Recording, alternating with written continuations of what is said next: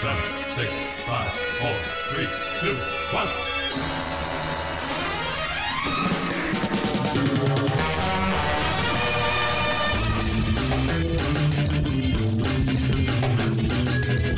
Hey, welcome back to Optimism Vaccine. I'm Steve, and joining me, it's Adam Myros. Hello, Steve. Another great week for you, huh? It's just the hits keep coming. They do keep coming. And I'm glad we had to extend to 4 films. It was essential this week. Yeah, definitely essential. Well, you know, for a while there, we were watching too many good films, and you know, when you're doling out little treats like that, sometimes you got to snatch the treats away, lest you forget what a good film really feels like.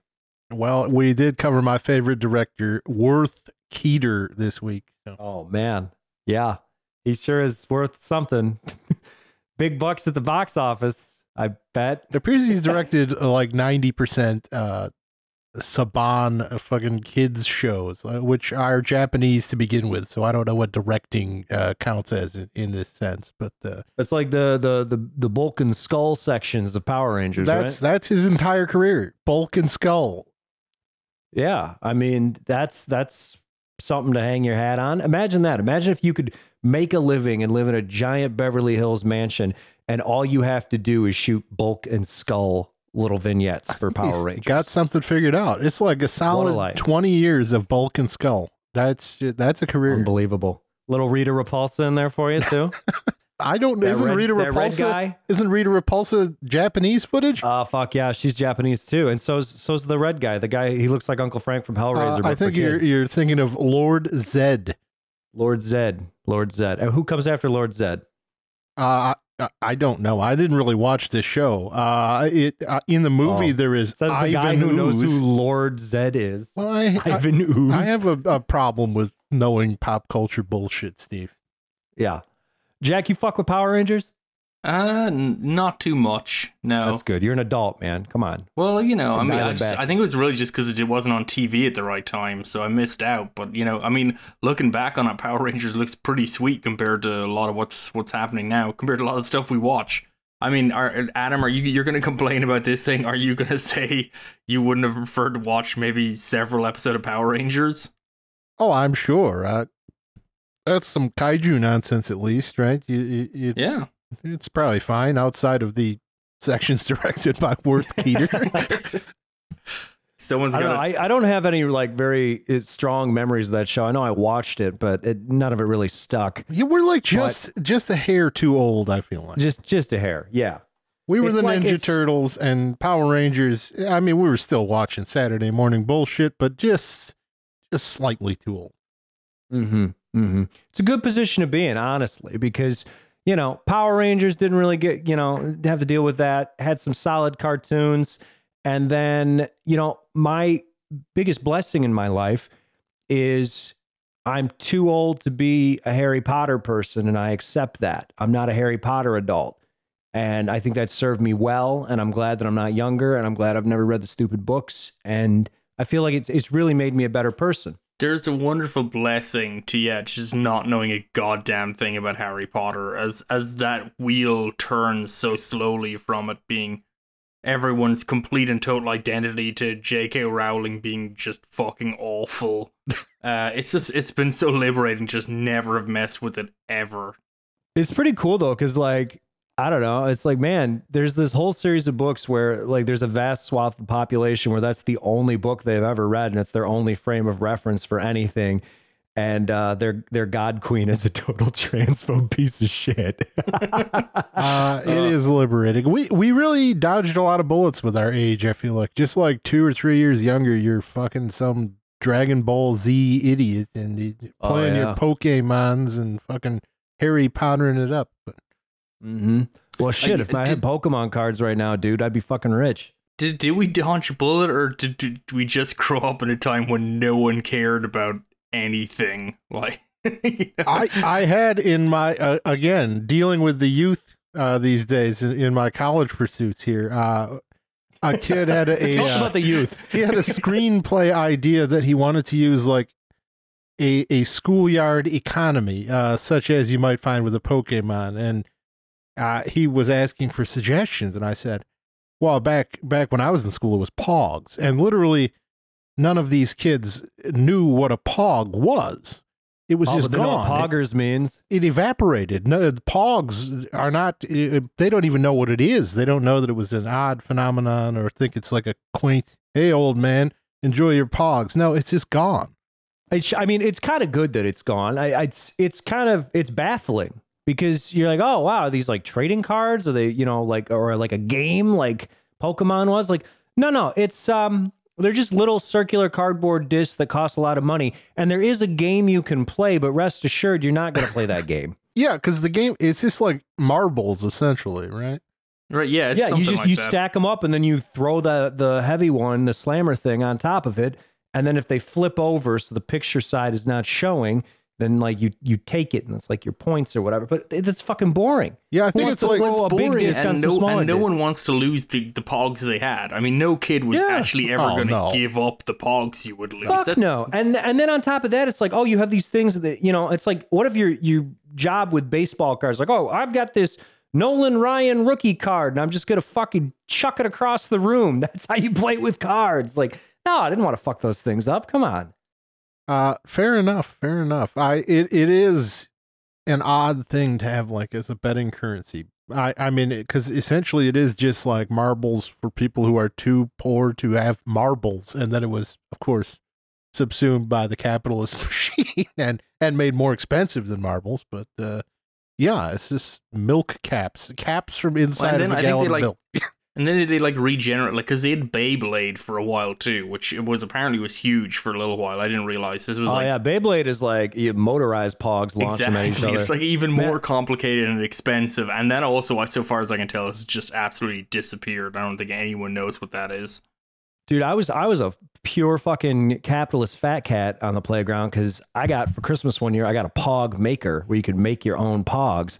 So I was essentially like printing money. I was like fucking Willem Dafoe and To Live and Die in LA. I was just saying, yeah, a counterfeiting machine. That seems like a dangerous item to give to a child. Yeah, and you charge kids more. You're like, well, if you want this, specialty one, I got to find this picture. I got to put it on here. Like, you're gonna have to pay me extra. So there's like a whole thing. Your mom's just like, why have you printed out 600 sheets of a skull with a snake and a yin yang in each eye socket? Yeah, that's right. Luckily, we had Corel Print House, which was a disc with a lot of clip art on it. And let me tell you, at least 100 variations on the yin yang that I was able to use. So, yeah, it was a yin yang Pog economy back then. So things were better. We didn't know how good we had it. I was going to transition us here. Speaking of, the deep connection to the East with the yin yang, our first film also has a fantastic Oriental connection. And that's their because words, they not say mine. the word Oriental 1,000 times in this movie. Well, how else would you know they're talking about the Orient, a mystical place?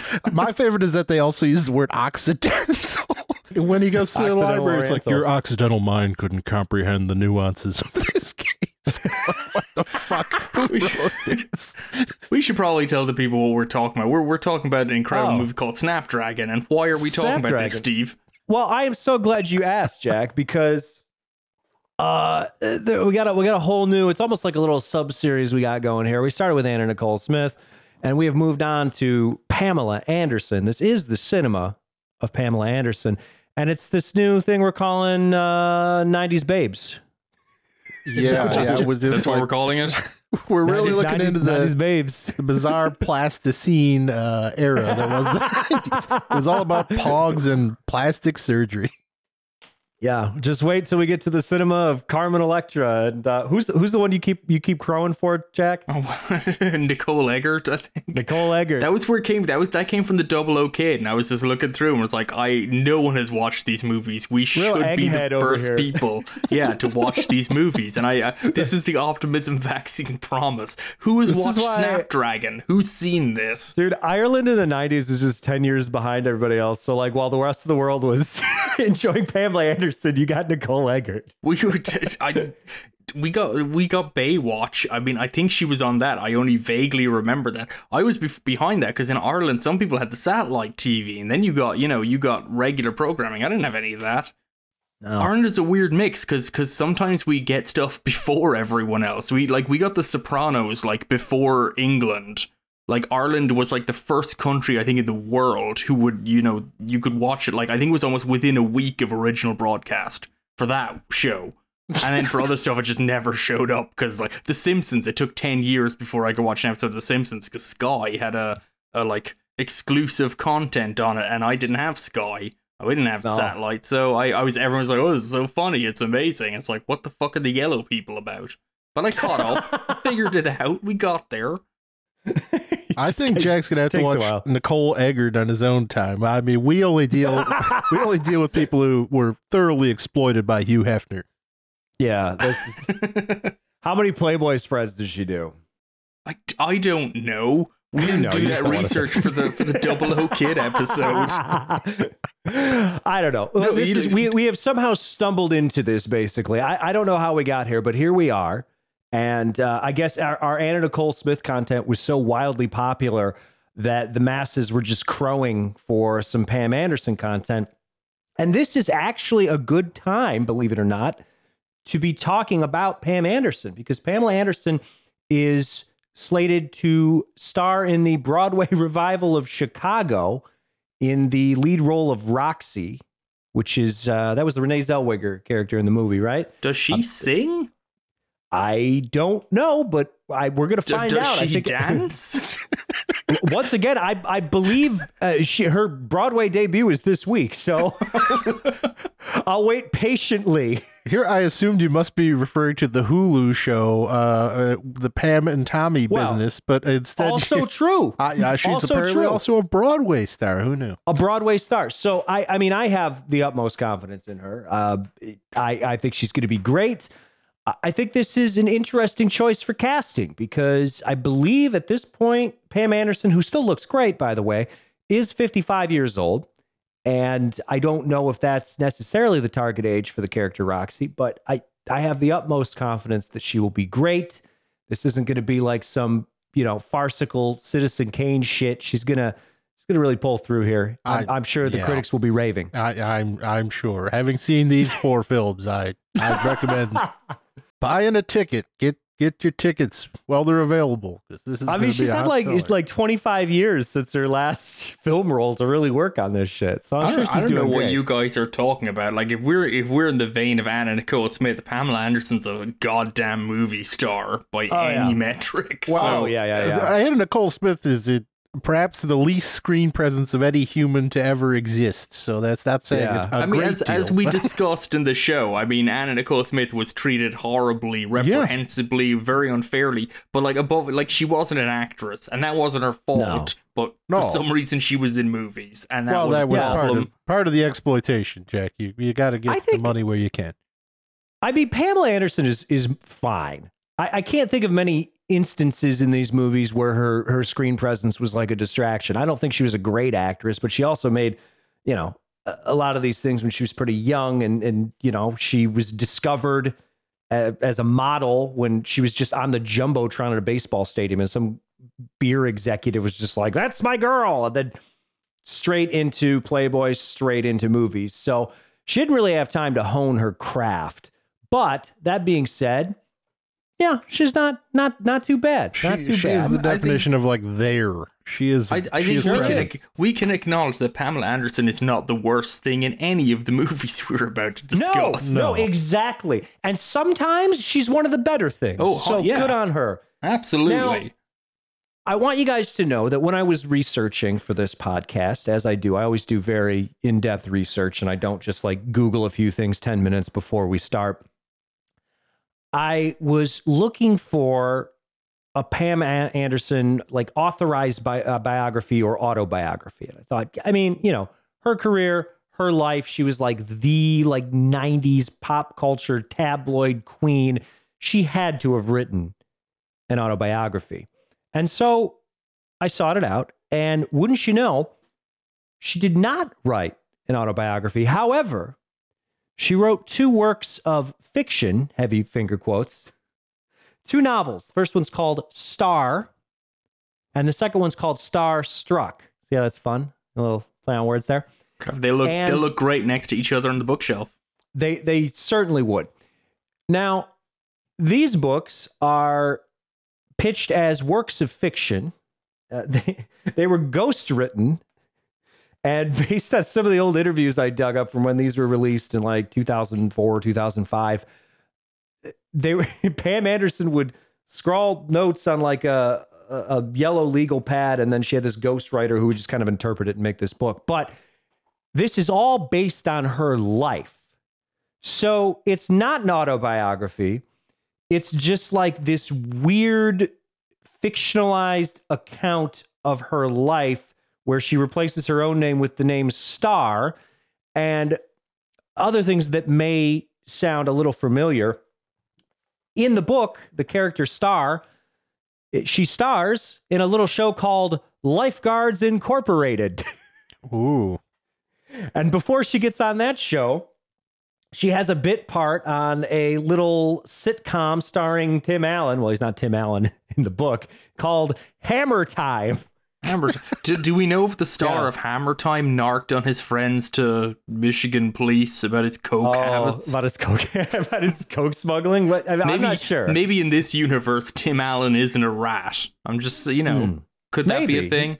It could be. I'm guessing based on how the books go, which is the Star character is kind of like an underdog that you're rooting for, and then she has a lot of sex and is wildly successful and nothing bad ever happens to her.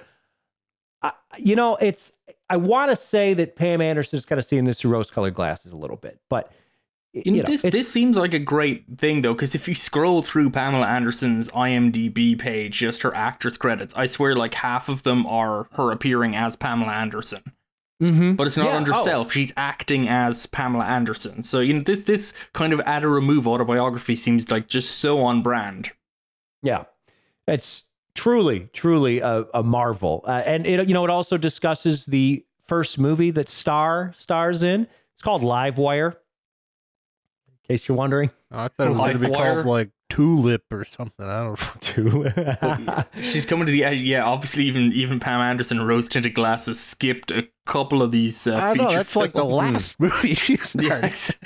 Well, I was kind of interested in not necessarily the Barbed Wire stuff, because you can go back and I watched some of the press she did and I read some of the interviews she did for Barbed Wire, and we'll talk about that more when we get to discussing that movie. But I was kind of interested in how she portrayed the earlier films, like Snapdragon, for instance, that she was in. And the answer is she doesn't really talk about it. And any times that these movies kind of come up, she just sort of brushes them off. It's like, oh yeah, I did these. They're not very good, whatever. Barbed Wire, I think that one hurt her because she thought it was going to be something else, and it turned into another beast entirely. But these other movies that she did prior to Barbed Wire, no interest in. However, even though I wasn't able to mine any little nuggets of information from the Star books, I do want to share some of the masterful prose with you guys, if I may indulge. Oh, so 100%. Do it. Let's go. Okay. I'd like to do a reading from Starstruck by Pamela Anderson. This is Chapter 1, You Shook Me All Night Long, Page 1. This is how the book begins. Why do my nipples hurt? Was Star's first thought as she woke from a strangely deep sleep, her hands gliding along her naked body to the tender nipples that had awakened her. She winced as she made contact, realizing only belatedly that she was naked. Star tried to open her eyes, but couldn't. The room was too bright. She raised her hand to shield her view, only to be blinded by a huge diamond ring that hadn't been on her finger when she went to sleep. When had she gone to sleep? And where? Stretching, Star reached up to push back her hair as she tried to get her bearings, and she struck herself on the forehead with the chrome handle of the Colt 45 she was holding in her right hand. She screamed and fell off the dresser on which she'd been perched. The gun went off, taking out a glass tabletop that shattered into 4-carat chunks of safety glass. Star stared at the revolver in her hand. She'd never even touched a gun before, but here she was, naked, except for a pair of Gucci boots, a strange diamond ring, and a gun welded to her hand. What the hell was going on? Why did everything feel so strange, so blurry? She was hungry, but she didn't have an appetite. Her skin felt alive, vibrating gently against every nerve ending. The sun was so bright she could hardly see, and the carpet was so soft it tickled her bare ass where she sat, puzzled, on the floor. Looking around, Star was relieved to see that she was in her hotel room in Cabo. Well, what was left of her hotel room. Pictures had been torn off the wall and defaced. Cushions from the chairs and sofa had been built into a fort in the middle of the room. Tables were stacked to the ceiling. Dozens of empty Cristal bottles scattered everywhere prompted her to wonder if the damages would be covered under the incidentals clause in her modeling contract. She surveyed the damage further. She noticed the unmade bed was a confusion of sheets, pillows, and strangely chosen items from around the room. A candlestick, an ice bucket, a selection of well-placed objects. Condoms, some used, some blown up like balloons, also littered the space. Well, I'm glad we played safe, she said with a little laugh, swatting the oddly shaped balloons out of her way. That's when she saw the tiny video camera and a dozen tapes strewn across the coffee table, along with the remnants of several lines of cocaine. How odd, Star reflected. I don't do drugs. I wonder who's been here. And this is my favorite that part. She doesn't do drugs. I have a hard time believing this account. So she sees a pair of feet like kind of dangling off the bed. And I'm trying to get to this part where she basically she okay, so Tommy Lee is in the bed, or whatever Tommy Lee's name is. It's surely not Tommy Lee for legal purposes. No, and he's got a massive erection. She basically like creeps over to the bed and he's covered in sheets except for his big like pitch tent boner, and then she pokes his boner. But that's a little further down the line. So that is Starstruck, and as you can imagine, it's a literary treat to say the least. And I also really enjoyed, there's a customer review on Amazon, and it says 4 stars. I'm a big fan of Pamela Anderson and have bought this book when it was first released, but it got damaged from moving. So I bought it again so I could read it again. And then I let my daughter read it too. I plan on buying her the other book too. Okay. Hey, it's good to share the literature that's made a difference in your life. Yeah. So if anybody's trying to like, oh shit, what do I get someone? There's a birthday coming up, Mother's Day right around the corner. Why not Starstruck by Pamela Anderson? Well, I mean, why did her nipples hurt? I don't know, but is there ever been a better opening line in the history of literature? I mean, it's incredible. Yeah. I mean, there's so much going on there, and that she managed to rub her entire body, realize her nipples hurt, then realize she's naked, and also that she's been holding a gun the entire time and was propped on a dresser, apparently. And this does not involve drug use at all. And she's totally sober. I mean, in the first paragraph, there's like just these first 2 sentences. Why do my nipples hurt? And then her hands gliding along her naked body. It's so bizarrely specific. It almost feels like maybe this is the realest thing she's ever experienced. Like this is exactly what did happen. When was the last time you were awakened by tender nipples? Well, I haven't had as much surgery on said nipples, so understandable. There could be differences in experience.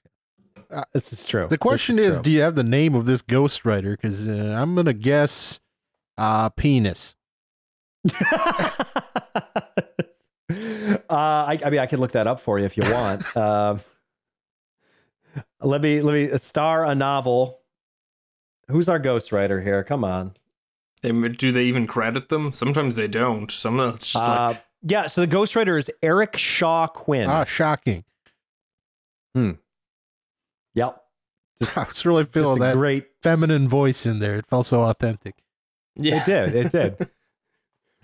Well, we get a lot of feminine voice in these movies. So why are my sex parts so tender? Feels like I've been plowed several times. All right. Well, again, just letting you guys know, I'm in the trenches. I'm doing the fucking work. And, so Pam Anderson, she's a model. She poses for Playboy. From Playboy, she goes to Home Improvement, where she plays like Tim's assistant girl on the show within the show, Tool Time. You're not the one you remember, though.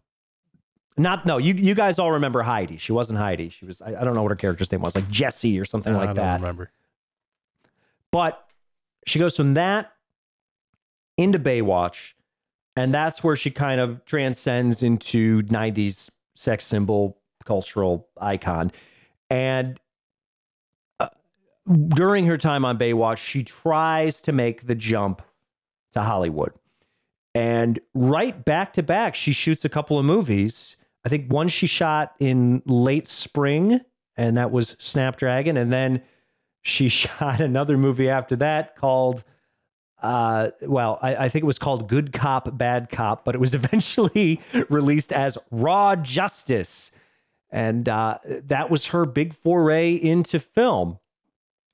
Before we get into the big mainstream moment for her with Barbed Wire at the height of her fame, and then the inevitable downfall with Naked Souls. But we'll talk about those a little bit later.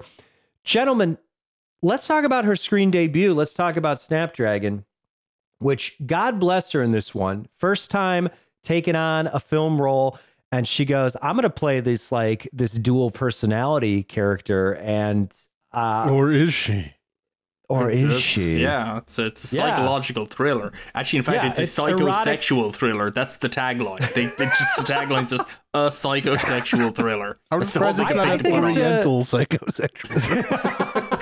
I saw it as an erotic thriller without any eroticism or thrills. So it is definitely short on thrills. This is a weird one just because it really it leans real heavily into the psychological thriller part, but it doesn't really do a lot of the work to establish a psychological thriller. So it's just a movie where not a lot of things happen, which is kind of a problem. You know, it's I would have thought they would have put a few more gunfights into this just to liven things up, but really no, not so much. It really is just a detective making a bunch of house calls to varying degrees of racism.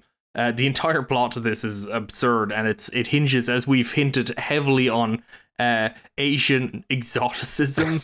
I mean, it opens on basically a white slavery thing of these two little white girls getting snapped up by this cartoonish Chinese gangster in an opium den. It's insane. The whole thing is insane. What I've been kind of learning from this and our Razzies episode, which is also early 90s based, is that racist sentiment against Asians in the US at this point was you didn't have to hide it at all, did you? You could just say it out loud. It was fine. No one cared. Yeah, that's a development in the last 15 years. That's people started to care a little bit. or at least try and hide it, maybe, or feel bad about it. My God, it's just so insanely overt here. It's pretty much just Asian women and Asian sex is weird and fucked up and mystical, and it's all, I don't know, dominant submission stuff. It's very weird. And yet still, I will say, I think Pamela Anderson's probably about the best thing in this movie. They have Chelsea Field, who's she's an actress. She can do some stuff, and they don't really need her at all. And they have Stephen Bauer, who is not really much of an actor at this point, but is prolific, I believe. What do you mean? You got Lloyd Braun. He's been in movies. You got Matt McCoy, Lloyd Braun himself. That's true. Yeah, he's in a bit he's kind of shows up until he's inevitably found dead in his office. And who killed him? Well, it turns out it's not really that exciting. Well, there's also this movie is a mystery without any mystery, because it's pretty much well, here's what's happening. She has a split personality, and we've shown her cutting someone's neck, and so the whole thing's everyone seems to kind of know what's going on. Our protagonist seems to know immediately what's going on, but then is this oh, I could tell someone, or I could fuck Pam Anderson. Yeah, that's the best part, right? Because he's doing all this unethical shit. He's trying to shake down a doctor from some information on her or something like that, and there's this whole thing where he's just well, I guess I'm not technically her doctor. I'm just consulting, so I'm gonna try and fuck her. There's all this shit going on. It's an incredible tale, of how willing would a guy be if he just thinks a lady's hot to like sleep with her, even though pretty sure she's killed several people quite recently, and also does not have her making mental love. faculties. Yeah. This is the type of guy, like the main character in this movie is the type of guy where he was watching like Nancy Grace or something and he saw Casey Anthony and then wrote her like a fucking erotic letter. Like that's the level we're at right now. And we should point out, so it's basically men are being murdered, and they're being murdered in the throes of sex. They're being murdered at the point of orgasm, which is a thing you can forensically determine. And then they find their necks are being slit, and there's like a single Chinese character left on the mirror, which points the way. So they're kind of like, it must be something to do with Asia, and from there it's just. Yeah, oh god, this thing. What I love about this thing is they do, because Adam, you're right. Like, there's not really a lot of mystery here. The mystery, and we'll spoil the ending probably later on. But the mystery is essentially, it's like we've seen footage of like a kind of curvaceous blonde slitting people's throats during sex, and here comes Pamela Anderson, and it's kind of like, okay, so she's probably did it then. But the question is she schizophrenic, or is it not Pamela Anderson? And it's they do a part at the start where Chelsea Field is introduced in a blonde wig in a stakeout as a prostitute. And I think that's like their big fake out. Like, you don't know, is that Pamela Anderson? It's like, no, it isn't Pamela Anderson. It's very clearly someone else. And then she takes the wig off. It's like, yeah, it's not her. We all knew that. They are quite different looking. Well done. And that's this movie. It's basically like it's like watching a really poor magician doing like close-up magic, and he's really struggling, and you're just kind of trying to help him through. I just think it rocks that it's like a femme fatale movie that doesn't know what that is. Like, it's fucking amazing. Because it's not like, oh, it's this seductive woman and I'm lured into a trap because she's so like sexy and powerful. It's like, no, man, she's in a mental institution. She's clearly a murderer, and the way that she murders people is they're just like fucking busting nuts out their jugular because she slices their throat as soon as they come. And if I'm a guy in this movie, I don't think I'm going out of my way to sleep with Pamela Anderson with that knowledge. He like pulls Seems her reasonable. out of the facility too. He's like, I'll just bring her home. Yeah, let me take her for a walk in the park here. Let's. Yeah, no, I mean you gotta go after the women with the closed head injuries and whatnot, who can't remember anything and exhibit no personality whatsoever. This movie it actively jokes about like making her a Stepford wife or something. It's very strange. I mean, it eventually admonishes that sentiment, but not really, because that's basically what the guy does anyway. The whole thing is like, it's very have your cake and eat it, which, why not? The twist, by the way, for anyone who doesn't know, and you're not going to watch this movie, I think this is the longest of the 4 movies we've watched. I think it's even longer than Barbed Wire. I think it's like nearly 100 minutes long. It's quite long. Yeah, and it feels much longer because it really is. I cannot emphasize how much just raw dialogue there is in this movie that has very little intrigue to begin with. They really thought they were making a psychological thriller, or they just really couldn't afford like a couple of guns or a couple of cars to crash into each other. Like, they really couldn't do it.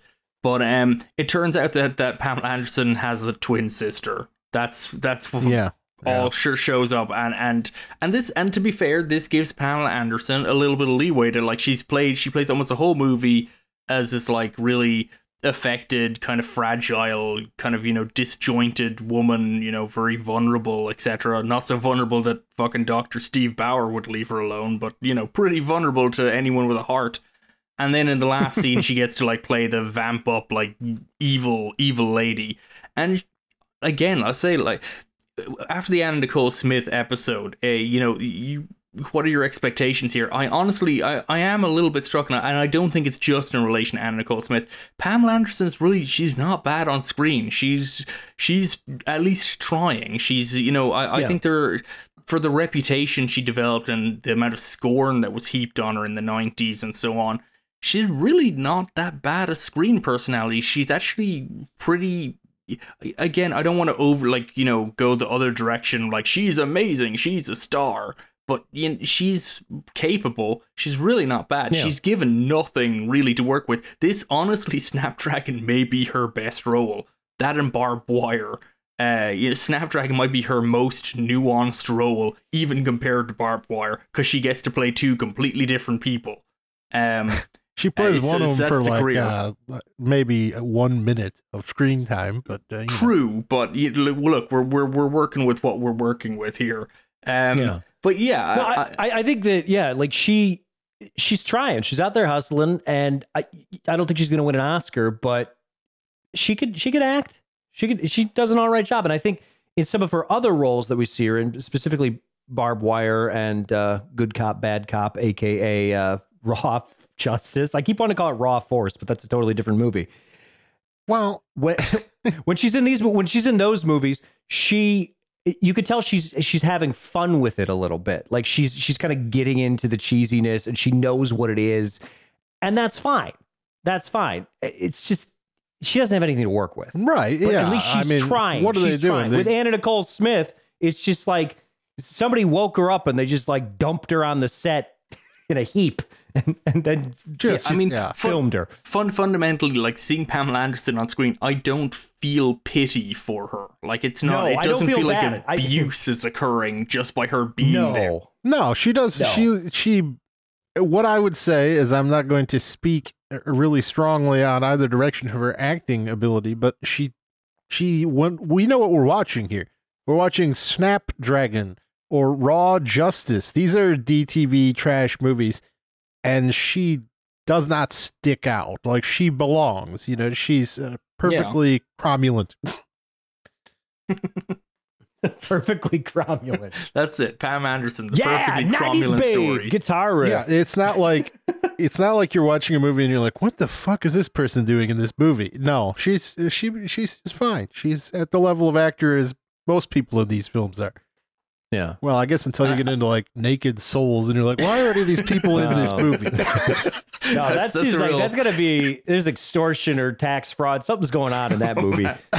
Yeah, I don't know what it is. I mean, I will say of Snapdragon as well, and this is maybe something I've been noticing just of recent. I've watched a couple like just cheapo 90s movies, and I feel like it's getting bad because I'm looking at all of them going like, this is a pretty nice looking movie. They've done some lighting. There's some, this real sets. It looks pretty good, and I'm starting to realize that really is reflecting very badly on contemporary cinema. If I'm looking at like not very expensive 90s DTV stuff, and I'm like, this looks like some good craftsman work here.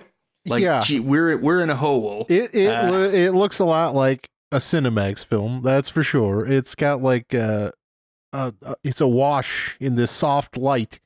Everything is soft lit, and this fucking horrible like music that is exclusively existed for like 4 years between like 1989 and 1993, where it's just like this terrible, goddamn, treacly, romantic synth music that's just like who invented the sex guitar sound? Like, who was responsible for that? Because I don't know. I hope when Colin's editing this, he just throws in some sex guitar, because I think if we're talking 90s vixens, it's appropriate. You get a Pam Anderson on screen, the sex guitar just starts wailing. That's how it goes. And it's the second you hear it, it's so fucking boring. Like, it saps the entire movie of any energy. You're like, oh well, here's a scene of a detective. It's like, what the fuck's this song? Everything is just, it puts you to sleep. It is weird with these movies, and I mean, this is much bigger than just Snapdragon, but like these movies that are overtly like, look, you get to leer at naked ladies. That's the whole point of this. And yet the sex scenes are so utterly boring. Yeah. And in them, everyone appears that they have never had sex or never even postulated how sex would occur. It's just utterly weird. All these weird arched backs and weird angles, like just impossible nonsense. And it's not sexy. It's not like it's not like we took the sexiest parts of sex and amped them up to 11. No, this looks like just someone doesn't know what sex is, and they had to reformulate it from like 3 pictures, and they don't quite know what's happening. And it just keeps happening over and over in all of these movies, honestly. What was that 90s sex thing about? Like, it was just the weirdest code of standards they had. That's like, what pornography used to be, Jack. Oh, well, at least softcore pornography. It was just like, what if there was a giant bed and the woman was always riding cowgirl, and we mostly saw her from the back, but occasionally we'd sweep to the boobs. Yeah, it was like the weirdest thing, because it's like, okay, we are allowed to show you like naked people, just we can do that, but like there still must be just some code they were adhering to, like, oh, for just sure. we can't go too far, we can't do this. Well, this is why I always laugh when people make fun of the sex scenes in The Room, because they're hilarious, but also they're just every Cinemax movie in the 90s. Like that's there's no difference. But yeah, that's what you get here. Just a nice soft lighting sweep across the boobs and some crunchy sex riffs on guitar. What else do you need in life, really? It's so boring. This movie is a fucking snooze and a half. I fell asleep twice. It took me forever to finish this. It goes on long. Like, it really, I watched it a while back, and it was just like, this has got to be like, we've got to be wrapping this up soon. And it was Don't like, you own this movie, Jack? Well, it was like $8. I was like, $8 for this movie? 100% yes. Well, this is I know what our next Patreon subscriber's getting in the mail. I was watching it. It was like, oh, but this movie's been going on for a long time. It's got to be nearly done. I think I was like 50 minutes in. Like, it's just absolutely like time ceases to matter in the middle of this film. Where is that wonderful. big bulk and skull energy worth? Yeah. Come on. We need it. Well, after the snooze fest that was Snapdragon, I was really excited to watch Raw Justice, because from one of the greatest auteurs of the 80s and 90s, David A. Pryor, a golden god. Let me This has got to be his highest budget movie, right? Oh, yeah. I mean, this is the man who gave us Deadly Prey. He gave us Killer Workout, Sledgehammer, Man Killers, just hit after hit in the late 1980s. Now, in the 90s, our king faltered a little bit. Let's be honest, okay? But that being said, he's still probably the most interesting director that we've got on this slate. Because holy shit, this is the perfect example of, like, I would rather see a mediocre movie from a true auteur than watch some piece of shit from a fucking absolute nobody with no voice. And David A. Pryor has got a voice. And what that voice is saying sometimes, I don't want to hear it, but I will 100%. This film has my full backing. This is a fun ride. I watched Michael Bay's Ambulance over the weekend, opening weekend. This movie is better than Michael Bay's Ambulance. I don't care what anyone else says.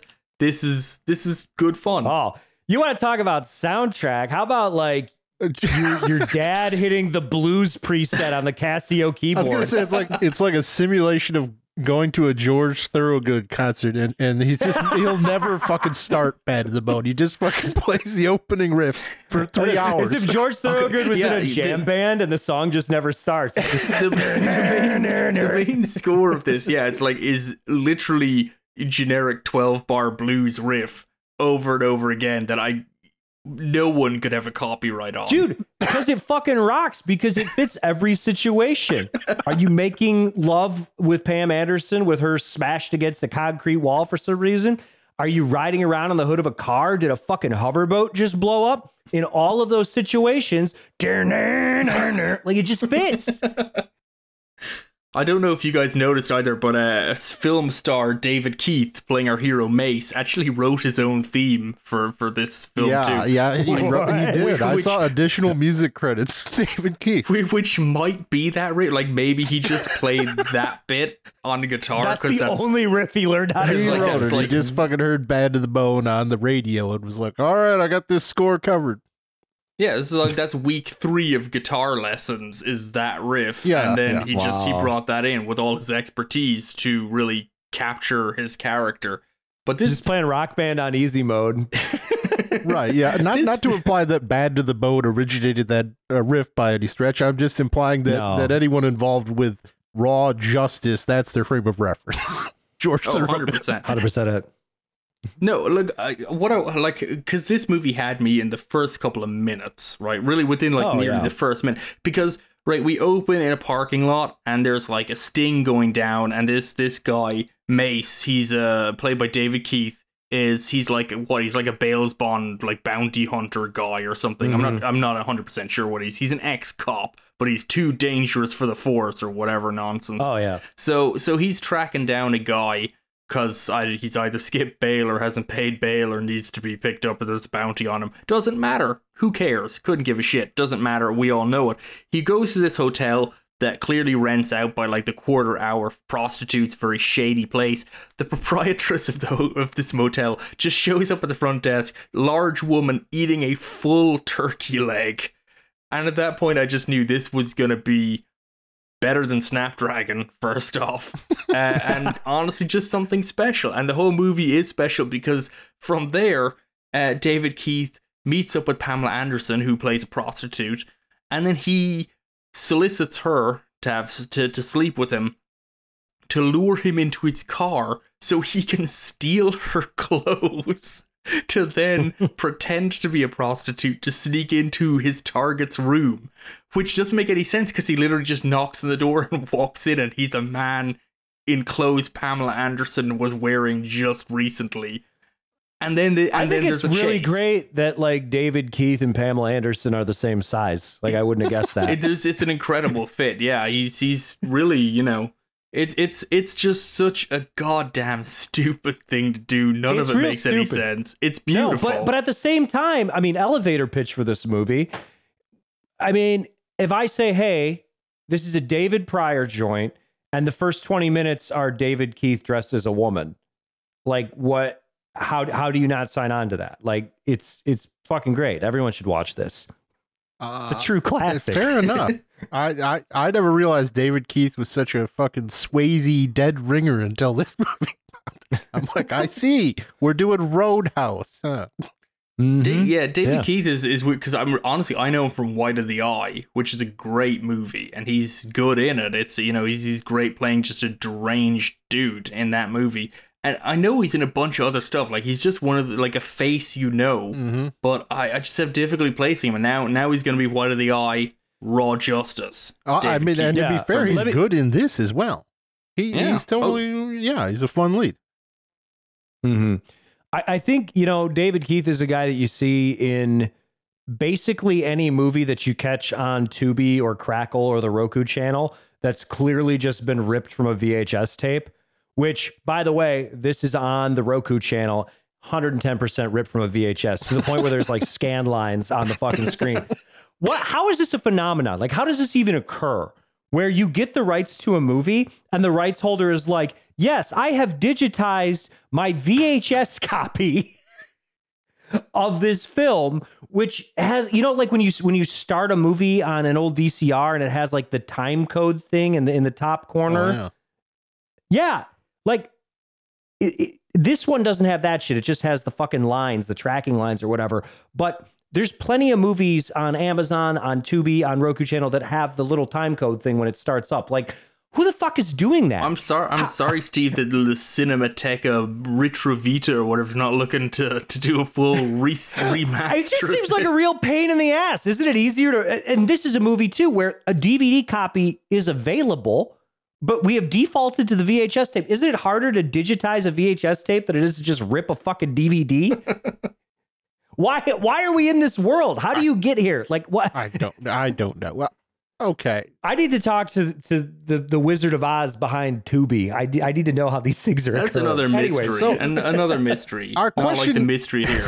Our question now, the mystery is, how does David A. Pryor have this much of a budget? Because almost everyone in this movie is like a real person. oh, yeah. No, he's got real people.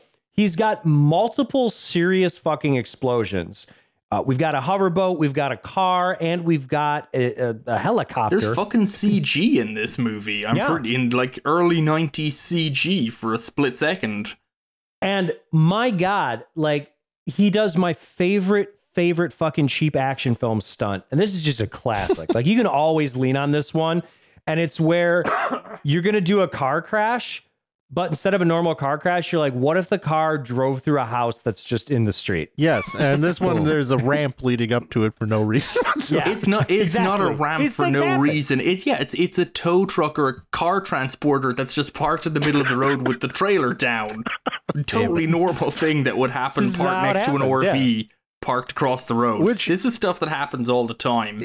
Oh no, I've dropped my mobile home in the middle of the interstate. What will I do?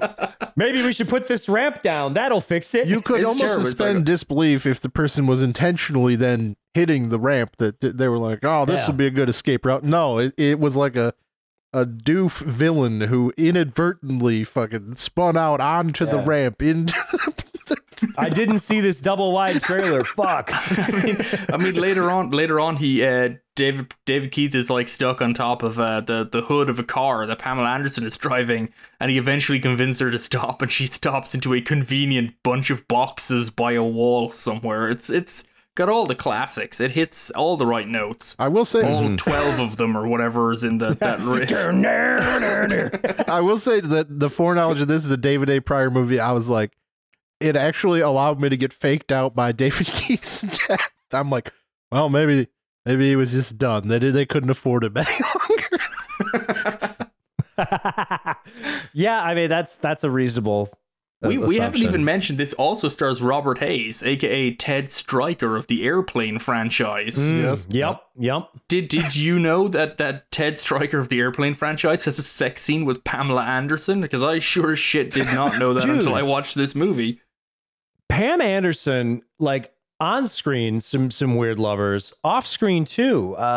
She had relationships with Dean Cain, Scott Baio. She fucked every early '90s Republican that I know of. Those are the only two. And she's come It's out very looking weird. better than all of them. And She has. And if you I mean, ask the question, was Pamela Anderson riding him cowgirl and mostly shot from behind? Yes, indeed. yes, hey, they 100%. mix things up here with the first. I mean, honestly, this movie actually has some legitimately fun elements to it. I was disappointed to find out that Pam Anderson apparently didn't have a great time making this movie. Apparently, Oh, she was that's too bad. a bit roughed up and scuffed up. She said I don't know the reasons why, but she said like after the sex scenes, she was like, kind of had some scratches and scrapes and bruises. I don't know, if they were just doing stuff they didn't have permission to do, or it was just weird. I mean, one of the sex scenes is up against a wall, so it's kind of like Yeah, it's that's sort of probably the one. a rough thing. Why does she have sex with David Keith? I don't Because understand it's that. funny as hell. It is. really, It's weird It's- because they're just like standing by a concrete wall, and then it's just like It's just sexy there guitar to time. happen because that's all that happens in this movie. So they have sex, but then it leads into honestly my favorite part. And I think again, Pamela Anderson, I think is pretty good in this movie and genuinely delivers some funny lines in a funny way. So yeah, she has sex with David Keith's character just cause. Literally, they escape death and they're just standing there and then they just have sex that's out of the blue. And then later on, he tries to hook up with her again because he's like, whatever, she's in a hotel room and realizes that she's up there with Ted Stryker of the Airplane franchise. And she explains to him, and I actually took note of this line. She comes out of her hotel room to explain to him and says, "Look, Mace, I know what you're thinking, but it's not like that. What you and I did was just sex. I actually kind of like this guy." What a great line. I mean, to throw out That's there good. amidst all your, your macho, cop nonsense where they always get the girl. No, David Keith's guy doesn't get the girl because he's just a lunk-headed weirdo. And no, she goes with the other guy who mysteriously does kung fu sometimes. I don't understand how that I don't works get that either. either. Because he's presented to us when we first meet this character, he's accused of murder, and his house blows up in spectacular fashion. And In his then, suicide attempt. yeah, and his fake suicide attempt, and then David Keith chases him on a dirt bike through a shopping mall that's completely empty. Yeah. It's ludicrous. Quite low But again, this speed is as just well. David Pryor, and he's like, "Fuck, we've got a mall in Encino for 2 hours. We're gonna use it." let's ride dirt bikes through it. It's a thing of beautiful. beauty. I love the suicide attempt too, because it's literally so they want to kill this guy because an evil, basically the deputy mayor, played by Stacy Keach, another big Like an big guest. unrecognizable Big time. Stacy Keach. I had no Kinda, idea. Yeah, a little bit. But so evil deputy mayor Stacy Keach wants to become the mayor, so he's trying to like do a bunch of stuff. He wants Charles Napier out of here. Yeah, so he basically frames Robert Hayes with murder, and then he wants to get rid of Robert Hayes. And it's just an amazing scene where Robert Hayes just wakes up in his home, and he just like he finds a note pinned to the fridge or whatever, and he just starts reading this note really slowly and becomes vaguely aware the note is basically a suicide note. And he's like reading it like, oh, what is this? Oh, this is crazy. That's my handwriting. And it's like this incredibly slow realization. It's like, wait a minute, what is this? And then he like looks over and sees the oven is hissing, and then he runs out of the house and it all explodes, which makes me wonder, how is a paper note pinned to the fridge gonna survive reliably a suicide attempt like that anyway? Yeah. Doesn't make any sense. But again, just great scenes. This movie has so many utterly bizarre scenes just kind of set up with what I kind of appreciate about these movies is like, okay, they're not tightly plotted, because why would they be? Who cares? We know why we're here. Wait, Jack, what's the plot of what's Stacy Keach's plot in this film? That's he murders the mayor's daughter, For and what? then because she was writing a book revealing some stuff. yes, but you would think that then we've established Charles Napier has skeletons in his closet that Mace took the fall for, and this tell-all book, he's trying to get his hands on it. But apparently the book doesn't involve any of that stuff, and the way he's going to No, so he, blackmail like, Charles writes the Napier fake chapter. is by writing a chapter entitled Incest. That's right. Yeah, she's Chapter gonna change. 7, incest. And do you know how that chapter fucking starts? It starts with, "Why do my nipples hurt?" This was Star's first thought as she woke from a strangely deep sleep. But this is what I love about this movie. It understands, as the best DTV movies understands, like, look, we don't really need a story. We need like a good guy and a bad guy and a woman in between, probably. That's all. And so the setup for every scene is just utterly precarious, it just inconsequential, often ludicrous. It doesn't matter. It's great. Every scene of this movie starts like amped up, like they came on set and it's like, let's do a scene of a movie, and they just shoot it, and none of it really hangs together very well. But it's just, there's this great energy to it. This is Pamela Anderson's best movie. This is the best movie Pamela Anderson has ever been in, I think.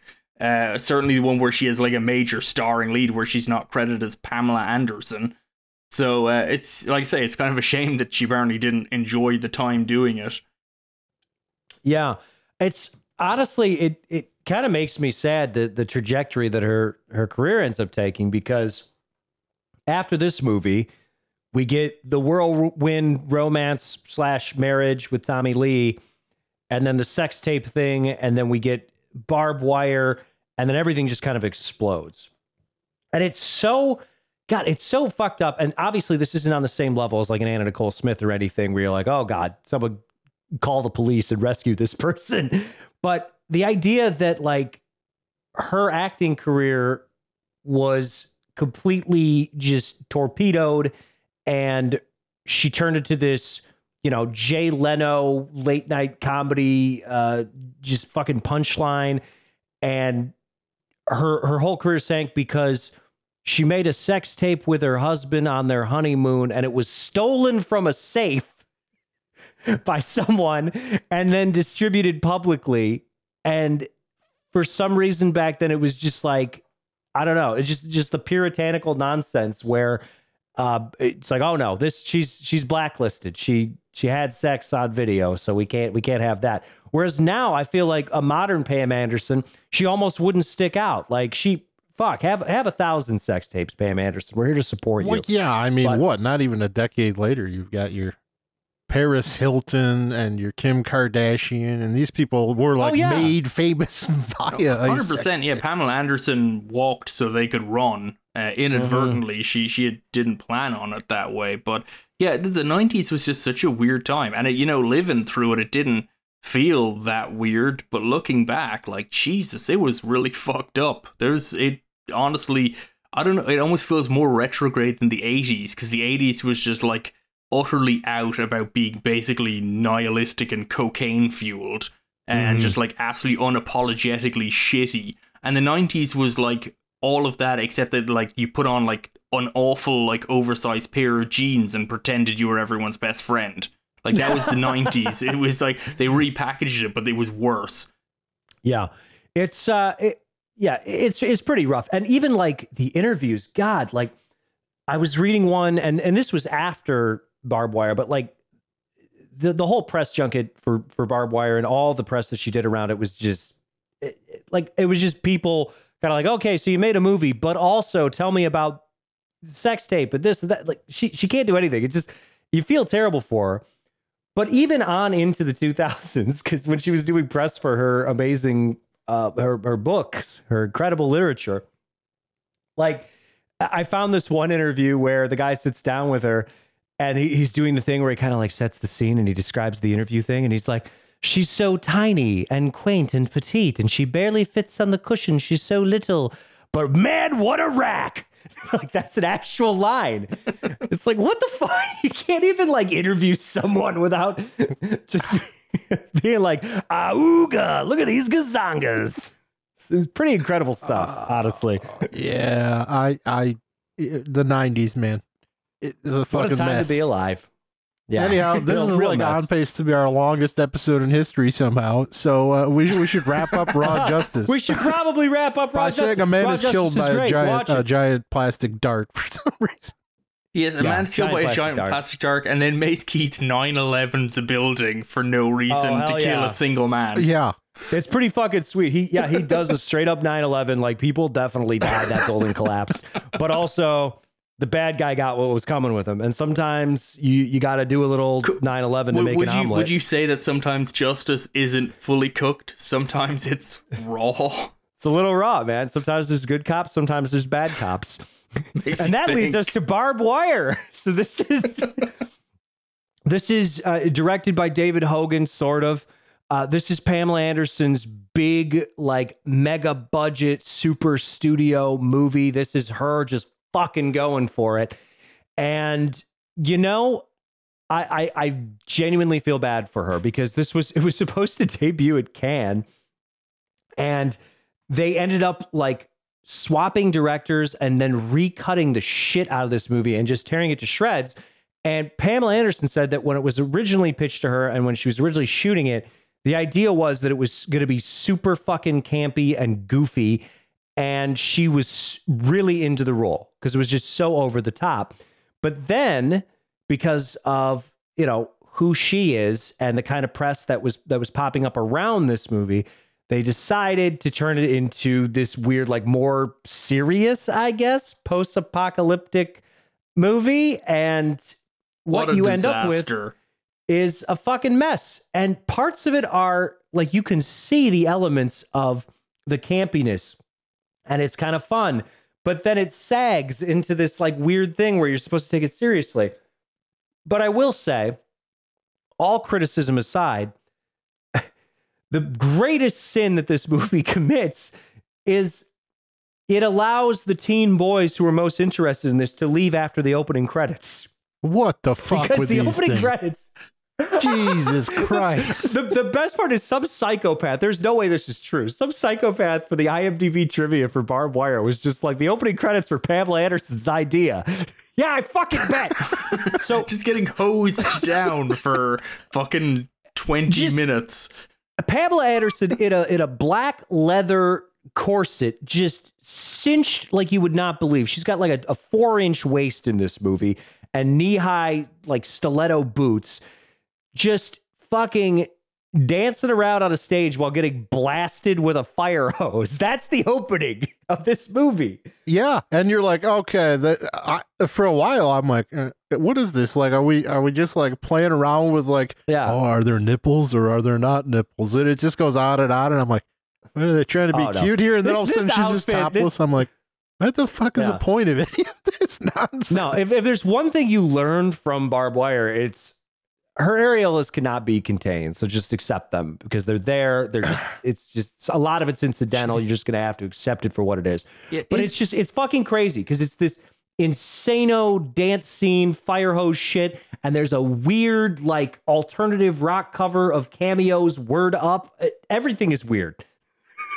Yeah, it's my notes for this just say opening strip scene goes on longer than you'd think, which way longer. Oh my god, it goes on, but and it's so weird because then I think after that there's only one other scene with nudity, I think, and it's like it's a glimpse in like a blink and you'd miss it, like she walks out from changing her clothes and like she's it's really, really quick. It's not like in her other movies where she has like full-blown sex scenes. So it's a weird thing to put right at the start of the movie. But I do remember when this was out in video, I remember seeing the case in a store, and it was like barbed wire starring Pamela Anderson, and had like a little sticker on the case that said that it included like a bonus extra featurette of like of her like the opening sequence or of the swing strip scene. I think they described it or something like that. So I don't know, is there like, was that just shot as like a separate thing, or they like blew it into like its own separate like sexy featurette and then they just re-edited it back in, or was there like a tamer cut? It's really weird because it just goes on forever, and it's not like, even if you're into like Pamela Anderson and you were like the kind of person like you've seen her in Playboy, you've seen her in Snapdragon, why would you want like 5 minutes of barely seeing her in Barbed Wire? It doesn't make sense on any kind of logistical ground. But Barbed Wire is weird because it's just feels very generic even of its time. I mean, it came out like a year after Tank Girl, I guess, which was kind of like one of the big 90s like kind of steampunk dystopian future movies. There were several of them in the 90s. Most of them had much bigger budgets. Yeah, but most of them. The thing about those movies, they all fucking fail too. Like every single one is like reviled and lost a mountain of money.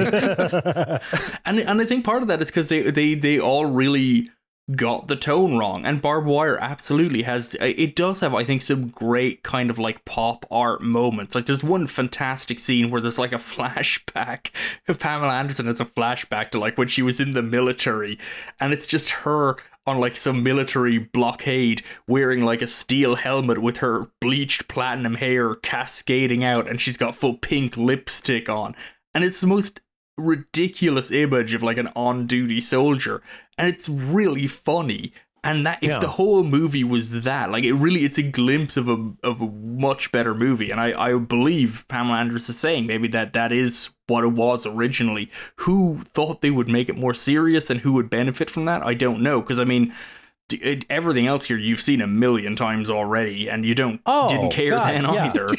Well, and there are elements of this movie, like the campier things are just fantastic. And it sucks that, I mean, it has the whole second act where it's just serious, just droning horse shit. It's completely unengaging. But, I mean, the idea that you would make a post-apocalyptic it's just Casablanca, if we're going to be honest with ourselves here. Like, it just steals completely from Casablanca, which is hilarious. So it's post-apocalyptic Casablanca in the 90s with like leather dominatrix Pamela Anderson. It's fucking hilarious, but it can't execute properly. It doesn't understand what it is. If it would just embrace what it is, like in my dreams, there's an alternate cut of this movie where it's just a beautiful camp classic, and what we got is not that. Yeah, it's kind of a shame. I mean, it's got some fun elements to it. One thing I noticed watching it this time, a detail I never really paid attention to before, is there's one scene where like a sheik wants barbed wire to cut someone's limbs off.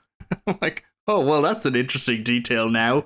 Everybody's got kinks, man. That one's changed. Also, I think it's kind of funny given, Pam Anderson's treatment around this, that really the core message of this movie is her escaping back to Canada, effectively, like just leaving the US behind.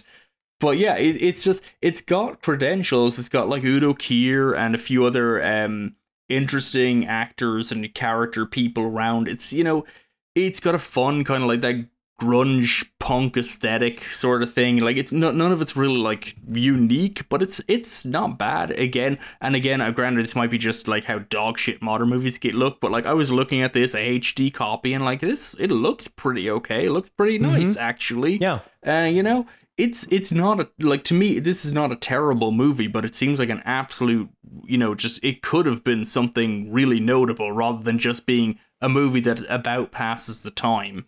You know, it should have done something more. And Pamela Anderson is, by 1996, if nothing, larger than life. So for it to kind of shrink into this movie that's so eminently forgettable is really, like, that takes some skill to fuck up. So I don't know what else David Hogan has directed, but I don't know if it was his call, to be fair.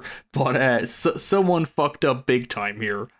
Yeah. It's a strange, like, I have inexplicable nostalgia for this sort of like shaggy fucking half-assed cyberpunk post-apocalyptic thing that they were trying to do with like every fucking adapted property in the 90s for God knows why. I'm like, something about that appeals to me until I watch any of the movies, and then I'm like, oh God, these are all fucking terrible. They're so boring. They all start, and it's like, hey, maybe it'll be fun. And ironically, this one doesn't. This starts with the weird strip scene. But then after the weird strip scene, you're like, hey, maybe it'll be fun. And then it just always just kind of gets bogged down. And like, we're still talking about a plot. There's these fucking contact lenses that allow you to escape retinal scans that everyone's looking for, and they're still talking about them like no one cares. The MacGuffin. I think it is actually literally a MacGuffin, because I'm pretty sure those contact lenses get blown up and never even get used. So, you know, they do get used. She's wearing. Do they? It turns out there was a fake out where they get killed, where they get blown up, okay. and in the end, Barb Wire is wearing them and takes them out and gives them to the refugee or what have you. Right, well, yeah, she gives them to, but like, does she ever get scanned and evades identity? Yeah, she needs to get scanned to board the plane to exit the country. So, Barbed Wire does not get scanned, but the doctor. Oh, well, yeah, but that's, okay. She but does. That's not like the what I'm saying is, at no point in the, like, you know, dramatic arc of the terror police chasing them do the contact lenses become important in and of their function. There's one point where they try and scan a blind guy. That's the closest they ever get to like a thing. It's like, he doesn't have retinas because of his very specific form of blindness, I guess. Yeah, it's paid off in like the last 2 minutes of the fucking movie. In the most like overt Casablanca scene that ends this movie, where you're like, what the fuck is this? What are they trying to do? I don't understand. I hadn't really gotten the Casablanca-ness until that point, and then you kind of go back and you're like, oh, yeah. Yeah, that's what they're You doing. start to I piece guess things together. That's what like Shelley Desai's character is doing early in the movie. I'm like, oh yeah, that's right. He's even named Sharif. Yeah. And why not? But it is in retro. Yeah, what a treat. It's I mean, like, I was discussing with Steve prior to this. I honestly, probably Animaniacs and Tiny Toons did more effective Casablanca pastiches around the same time as this movie. Well, it would be tough to get much lower, I think. This movie, man, I did not enjoy it at all. There was one thing about this movie that I enjoyed, and that was the sound mixing of this movie. Because this is like back when they mixed action scenes in the most insane fucking possible way, where everything is just like a fucking subwoofer rattling the shit out of your house. Yeah. It's like someone just fires a gun and it's like, and I'm like, hell yeah, bring this out. I definitely had this one cranked up. Yeah, unfortunately, it goes like a sub was solid like bumping. 45 minutes between gunshots, because after the first like 20 minutes, I was like, hell yeah, I'm on board just for this bullshit rattling my house. I'm just noticing, and the trivia about like Pamela Anderson being, you know, that the opening was her idea. They say that the director David Hogan was under pressure to include more nudity. What barrier was there to that? But like, this is why does this movie exist?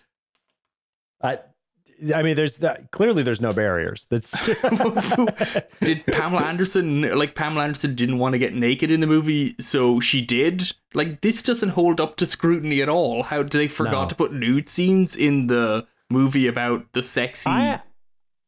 I don't know. I'm starting to question the validity of the IMDb trivia It section. seems like just anyone can add anything to it, doesn't it? I know. How weird is that? Here's That's a hot piece of trivia. unbelievable. Mary Anna Reyes was actually naked during the torture scene. Thank you, IMDb. Nice. And, yeah, good stuff. It's good. It's really good. Also, it's impossible if you ever want to like fuck up your browser history and look like a weird like 90s like horny teenager, try and fucking Google anything about these movies, because I was looking for interviews, I was looking for press that she did at any of this shit, and it's all just like websites where it's just like Pamela Anderson boobs barbed wire, Pamela Anderson boobs Snapdragon. Like that's all it is. Yeah, this movie is fucking like the impossible. reason like Mr. Skin fucking exists. It's just it's the 90s. Right, Oh, in a yeah. movie that they couldn't get nudity Yeah. into. They were struggling Yeah, this is- to put nudity into this. That's it. Like Pamela Anderson is the original E-girl. Just straight It's like up. Dad That's- didn't want to fucking sit through this movie, but he wanted to see those big fake tits. Mhm. This movie it's just bizarre. It is the 90s. Because at this point, like by 96, Pam Anderson is like the avatar of the fucking 90s. She's just like stopped Yeah. looking like a human and just looks like the 1990s fucking poured into some stiletto heels. It's just bizarre stuff. It's quite incredible. I gotta say. Last But thing also, I- I've developed a specific brain disease where every 5 years I think that Barbed Wire and Tank Girl are both good, and I watch them and they're not. But then I do it again 5 years Well, later. you gotta so- add It's like, like that's what Mario Brothers to your fucking playlist. Oh yeah. That's how I treat McDonald's. I'm like, maybe it's good, and then I eat McDonald's every 5 years, and I'm reminded that no, not a fan of it. One thing I will add, the last thing I'll add on Barbed Wire that I think is fun, tie it back to Optimism Vaccine's own proclivities, is that although I didn't actually spot her when I was watching the movie, apparently Tina Cote is an uncredited bar patron in the film, and she is of course an Albert Pune regular. She's been in Omega Doom and Nemesis 2 and Heat Seeker and Spitfire and a bunch of his movies. I think she's if I remember correctly, she's the sexy woman in the James Bond inspired opening for Spitfire. She doesn't actually appear in the film. She was just nearby, I guess, to be the sexy woman to stand next to the credits for that whole thing. So, you know, if you're an Albert Pune completist and a Tina Cote completist, this one you are now obliged to scan through every frame of Barbed Wire to find out where she is. Yeah, it's like a really fun version of Where's Waldo for adults. Do it up, guys. I don't know about fun, but you know. All right. Well, unfortunately, we're gonna have to end on a sour note because we decided to do this chronologically, and the final film that Pam Anderson made in the 90s, little joint called Naked Souls, and boy, what is this fucking poster for this movie? I don't even understand. Like, she looks like she's like been photoshopped into some coral or like smoky rocks or something, or a cloud, and she looks like Summer Sanders. She doesn't even look like Pamela Anderson. Well, it's great because the tagline for this is the tagline's completely inaccurate. I don't remember the exact tagline, but it's something like it basically suggests that Pamela Anderson is being possessed by someone, but she isn't. That's not even what happens in the movie. Her boyfriend is possessed by someone. There's By just a two lot of people? lying. Or yeah, What a this fucking is, thing. This script is one of the worst things I've ever fucking read. This entire movie It's feels just like, it's in what if slow motion. Flatliners was extra dumb? That's pretty much it. Oh, I mentioned this briefly in the chat. I don't know if anyone caught it, but this guy Frank Dietz, the credited writer, he was a star of like John Fasano films in the 80s. He was right alongside John Michael wow. Thor for like all of the fucking shitty rock horror movies of the 1980s. So we're talking. He was in fucking Rock and Roll Nightmare and Black Yeah. Roses. Holy and shit! Zombie Nightmare. No fucking way! Wow, what a fucking king! That's a run too. 87 to 88. Frank Dietz, just a god. That's incredible. Yeah, none of that's here. I'll say. Yeah, No. This movie just feels like like it's just unfolding underwater. It is the slowest. It's not the longest. Snapdragon is considerably longer, but this one maybe feels longer. It's just insanely just ponderous, in unveiling the most boring sci-fi story you've already seen about a guy transferring the human brain into like digital memories to implant it in someone else's body. That's the whole movie. You've seen it before. You've seen better versions. You saw this in like 1952. This is nothing new. Yeah, I'm trying to figure this thing out. Like, what is this movie? How did this get made? Like, why does it exist? Like, who? It's tax fraud. This is 100%. How is this not I tax fraud? assumed it had to be like, oh, somebody here is gonna. I'll click on it, and it'll say like son of Jack Warner or something. But no, there's nobody famous involved in it outside of the cast, which has, I mean, David Warner. You're a real actor. Dean Don't do Stockwell. this. Dean No, Stockwell. this is some- Pam Anderson had to cost a fucking fortune at this time. I don't know what's going on here, but this is some like Paul Brothers bullshit. Somebody's got something on somebody. I don't know why these people are here. I don't know where this money came from. I don't know who the fuck wrote this. Well, yeah, Frank It's just Dietz. like- well, yeah, the Dietz man, but like, how? This is I just wild. can't imagine like And going it's into Hollywood just- and turning this scripted and someone being like, yeah, okay. Yeah, someone at Cinemax was like, "Yes, make this now." How? How do we get here? And it's worth mentioning this one, of all the films, maybe alongside Snapdragon, Pamela Anderson is like least important in this film. This really is about a really boring, dumb guy and a really old dude and their struggle for supremacy, and Pamela Anderson just happens to be the girlfriend of one of the guys. Yeah. It's a real... Yeah. She's pushed to the side in this movie. Accurately cast as an artist.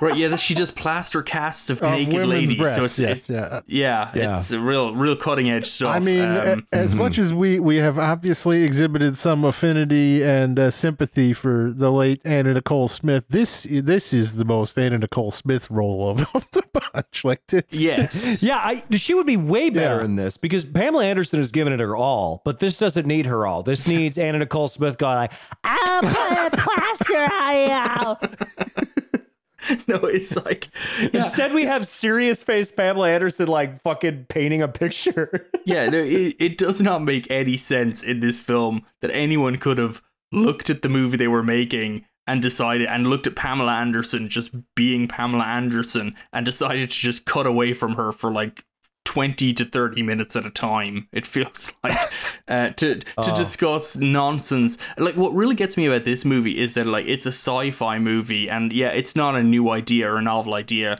but they could have at least like dressed up the set a little or did some, you know, cool things, but it, like there isn't even like a sci-fi computer room or anything. They kind of do like a pod like in The Fly where, you know, where you transfer the memories, and they just run a smoke machine overhead, but like there's no cool lights, there's no weird props, there's like, it's a really lo-fi science fiction movie, and I'm assuming that's probably because they paid Dean Stockwell and Pamela Anderson to appear in it. And I think that was a mistake. They probably should have paid much less famous people to be in this and spent the money on making the movie look more interesting. certainly not Dean Stockwell. What's he in it for like fucking 5 minutes? Just Yeah. to be like, hello, I'm not going to give you a grant. Goodbye. I'm like, what? Yeah. And Yeah, you didn't need Dean Stockwell for that, I don't think. No, and then the rest of it is I mean, to cover the plot, essentially, there's this guy. He's a very young scientist, and he's developing a way of digitizing memories, and he's experimenting on this, and he seems to suddenly have unlocked somehow the memories of a serial killer. And all the serial killer's memories basically involve him killing 90s like Playboy model types in various states of undress. Some of them are clothed, which makes the whole montage even goofier because it's like just a bunch of like naked women, and you're like, okay, well, we all know what this movie is. And then a few of them just aren't naked. It's like, did they just refuse to get naked on the day? Like, what was happening here?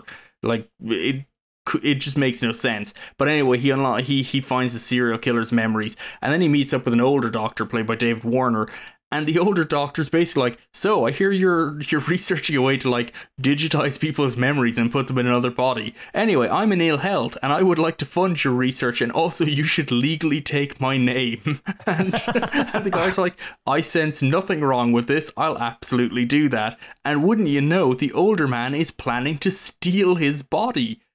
Incredible. Also, and this Pamela involves Anderson is also there. like voodoo magic too, for some reason. That's right. Yeah, well, yeah, it's unlocked by African tribes people. Because, you know, Snapdragon had the Asian racism. They were missing out here. This is really a movie full of white people. So they had to, jam in some racism just right in the opening credits by doing, like, a weird tribal ritual. Yeah. I'm not sure how he gained the mind of the serial killer without the voodoo magic, but he did. But I guess that as this movie posits, the diseased mind is slowly eating away at the healthy mind, and that's the plot of the movie. So the least convincing scientist of all time, Brian Krause, who you may recall from Return to the Blue Lagoon. You may not recall from the Return to Blue Lagoon. I can't believe fucking Blue Lagoon is coming back to haunt us. This is the hole we've been in for the past few months. He's horrible, and David Warner is just sitting in a chair the whole movie and mumbling, and it's miserable. Pamela Anderson is like literally the only part of this movie who seems in any way alive.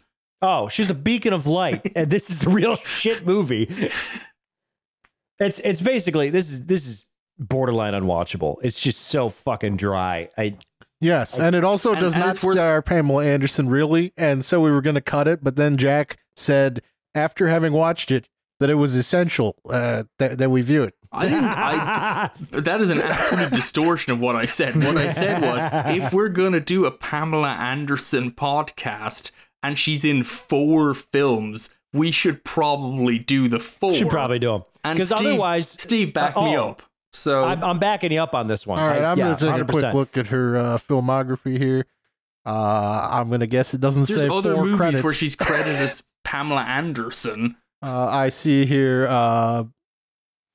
Marius wants to watch Scary Movie 3 right now. Yeah, something called The Institute where she plays Ann Williams. We better get on that, guys. Listen. I only want to watch things where she's on the cover, and she's on the cover of Naked Souls and looks like absolute shit. Like no one has ever done her a greater disservice than whatever the fuck this poster is for this movie. It is horrific what she looks like. Unbelievable. The Institute is from 2017, Adam. That's a late Pamela Anderson podcast. Yeah. We don't fuck with late Pam. This is like prime we'll Pam. Get there eventually. This is the 90s, Marius. Come on. We're trying to live in the 90s. We have a superhero 100%. movie where she plays Invisible Girl. Yeah, no, we're not doing this. This is the core Pamela Anderson Playboy pin-up hot property era. Yeah. And that's Pam what she's in this Cannon. movie as. That's why she's there, and she's the best thing in the movie. So yeah, I don't feel bad about including Naked Souls. I feel bad for having watched it, but that's our job. Don't watch it. Yeah, that's our job. We're doing this so you don't have to. I could name one and movie I'm telling you could give a spin, and it's Raw Justice. Oh, Raw Justice. Yeah, that's the one. Don't fucking Raw touch. Justice is that's the big takeaway. We went through the trenches here. We saw it. We watched it. We went through all of Pam Anderson's work, and we could confidently say Raw Justice. That's what you need in your life. Everything else, fuck it. And to be credit, I would watch Raw Justice again. So it's a real winner. And I for some reason have seen Barbed Wire at least 3 times now. Yeah, same thing. I can't get away from the barbed wire. I'm just drawn to it. It's horrible. It's a disease. Anyways, yeah, Naked Souls. Fuck it. I don't even want to talk about it anymore. It's trash. So, Jack, what are you putting over this week? Oh, I'm gonna put over Naked Souls. It's no, we're not putting that over. That's just awful. I'm not gonna put over anything too interesting. I just watched Manhunter recently, the Michael Mann movie, and it kicks ass. It's always, I remember, it's like, oh, it's a really great movie, I'm gonna watch it, and it just gets better every time, and it's got cool music, and it's just a bunch of good stuff in it. So yeah, I'm just gonna put that over. Myros, what are you putting over? We're running long. Just listen to Jimmy Jameson's theme song from Baywatch. It's a banger. That's fair. Well, I'm gonna put over the only good thing Stan Lee has ever done, and that's Stan Lee's Stripperella, for Christ's sakes. a cartoon starring Pamela Anderson. Yeah, so definitely check that out. It was on Spike TV 15 years ago. I'm sure it's really good. That definitely holds up. Also, I'm going to put over the band Weird Nightmare. It's one of the guys from Mets, but it doesn't sound like Mets. Mets are good, but this is like, what if Mets were fun? Because Mets normally not fun. So this is fun Mets. Listen to it. It's good. You could put it on the background while you torrent Stripperella, I guess. Whatever. Anyways, if you enjoyed the podcast today, do us a big favor. There's a link to our Patreon in the description. And you can give us money. And when you give us money, you'll have some amazing benefits. You can access exclusive podcasts and written content. You can also, at certain levels, vote on things that we're going to cover on the podcast, or even you could dictate an entire episode with enough money. And if you donate any amount of money, I will send you a movie in the mail from my personal collection. Will it be Stripperella seasons 1 through 6 on DVD? Possibly. You own those. Really, who knows? Yeah, I mean, who doesn't at this point, right? We all have our Stripperella collection. Well, you better specify this offer only works for U.S. residents, because no one in the U.S. actually listens to our podcast. So we have a strong international audience. Yes, unfortunately, you can't get this great benefit, but you know. No, I'm trying to send these things out fucking media mail, man. I can't have you living in, like, I don't know, Wales. What are you doing? Don't live in Wales. What's good in Wales, Jack? Anything? They've got choirs, they got a lot of sheep. Yeah. I mean, what's so good about living in fucking Ohio, Steve? Like, let's be I don't live in Ohio. What are you? Nothing. Yeah, I wouldn't live there. Are you kidding me? They put spaghetti underneath their chili. That's fucked up. All right. Well, you could also contact us, optimismvaccine@gmail.com, or tweet at us at optimismvaccine. Send us all of your death threats, your marriage proposals, your questions, your comments. Adam Myros will be diligently answering all of those. And Jake's got a fucking baby, so he's not here. So I'll give the last word to Myros. We're still doing this? We're going to just keep kicking it around the horn every week. Keep kicking it to us. Stripperella.